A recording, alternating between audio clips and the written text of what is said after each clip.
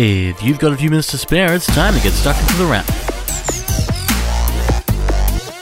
For the beginning of March, you're tuned into The Wrap, Australia's fastest technology roundup. And with the third month of the year kicking in, we're beginning to get an idea as to what the year will be like. And it won't have a lot of international product launches, it seems. That's for a good reason, though. The coronavirus is making an impact on the world, changing the way people travel, or don't, as the case seems to be. People are staying home for some pretty obvious reasons, and events are being cancelled left, right and centre. We were lucky to attend CES earlier in the year, but since then, it's been pretty bleak. Mobile World Congress in Spain was cancelled, followed by the Geneva Motor Show, GDC, the Game Developers Conference, Facebook's F8, and the high-end 2020 show for Hi-Fi. And this week we're seeing yet more cancellations as Google cancels its I/O conference for the year, while Netflix, Amazon, Twitter, Facebook and Apple have all pulled out of South by Southwest, SXSW, in Texas. That was due to begin at the end of next week, but at this rate, it just might not happen. In fact, unless the coronavirus is contained and handled, we expect most tech shows will likely be postponed until it is. That likely means the big mid-year events won't happen, including Computex, Apple's Worldwide Developers Conference, WWDC, and possibly E3, where you typically can expect to hear all about the next consoles coming, but may not happen this year, or not in the traditional way. It seems like we're destined to attend these events virtually, as the world of telecommuting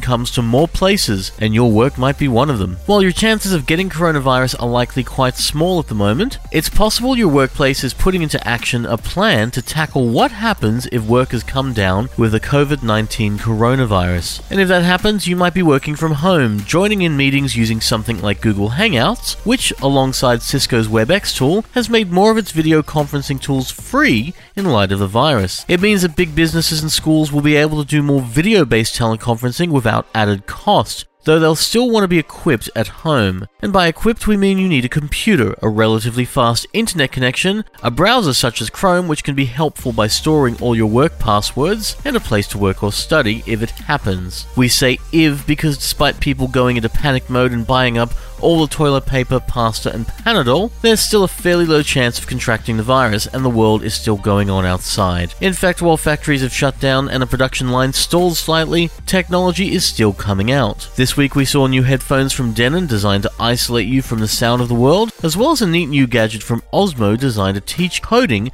by letting them play music in a bit of a jam. There'll be more phones coming up as well, but the big new tech release of the week wasn't set around sound coding, but was around phones, mostly around phones, mobile and internet speeds, as Vodafone launched 5G in Australia. The last of the three telcos to do so, Vodafone subscribers in Western Sydney with a 5G device will have access to 5G right now, with more places in Australia set to get 5G from the middle of the year onwards. And in a nice change, Vodafone is saying it won't cost extra to access those 5G speeds, which is something Telstra has said it will charge for later in the year. There should be more 5G devices to take advantage of these speeds in the coming months, and while Samsung's Galaxy S20 range adds to the list this week, we suspect Oppo's Find X2 will be one of the models sporting 5G soon enough, as will potentially a 5G iPhone set for later in the year. Outside of the possibility of 5G, there's not a lot known about the next iPhone, so you'll just have to stay tuned for that one. However, we have been playing with the latest MacBook Pro, and it's a return to keyboard excellence for Apple, among other fantastic features. The 16-inch MacBook Pro is Apple's latest big computer, and it supports a return to Apple's scissor-style keyboard, which is solid and provides great traction, especially compared against the butterfly keyboards Apple has been using. At 16 inches, it's also bigger than the 15-inch MacBook Pro, just a little, and it comes packing the power. An Intel Core i7 or Core i9, 16 gigs of RAM, AMD graphics, and a decent amount of storage make this thing a beast, and basically a desktop made to go. It does get toasty, and because it's a metal laptop like the other MacBook models, you may feel it. However, it's just a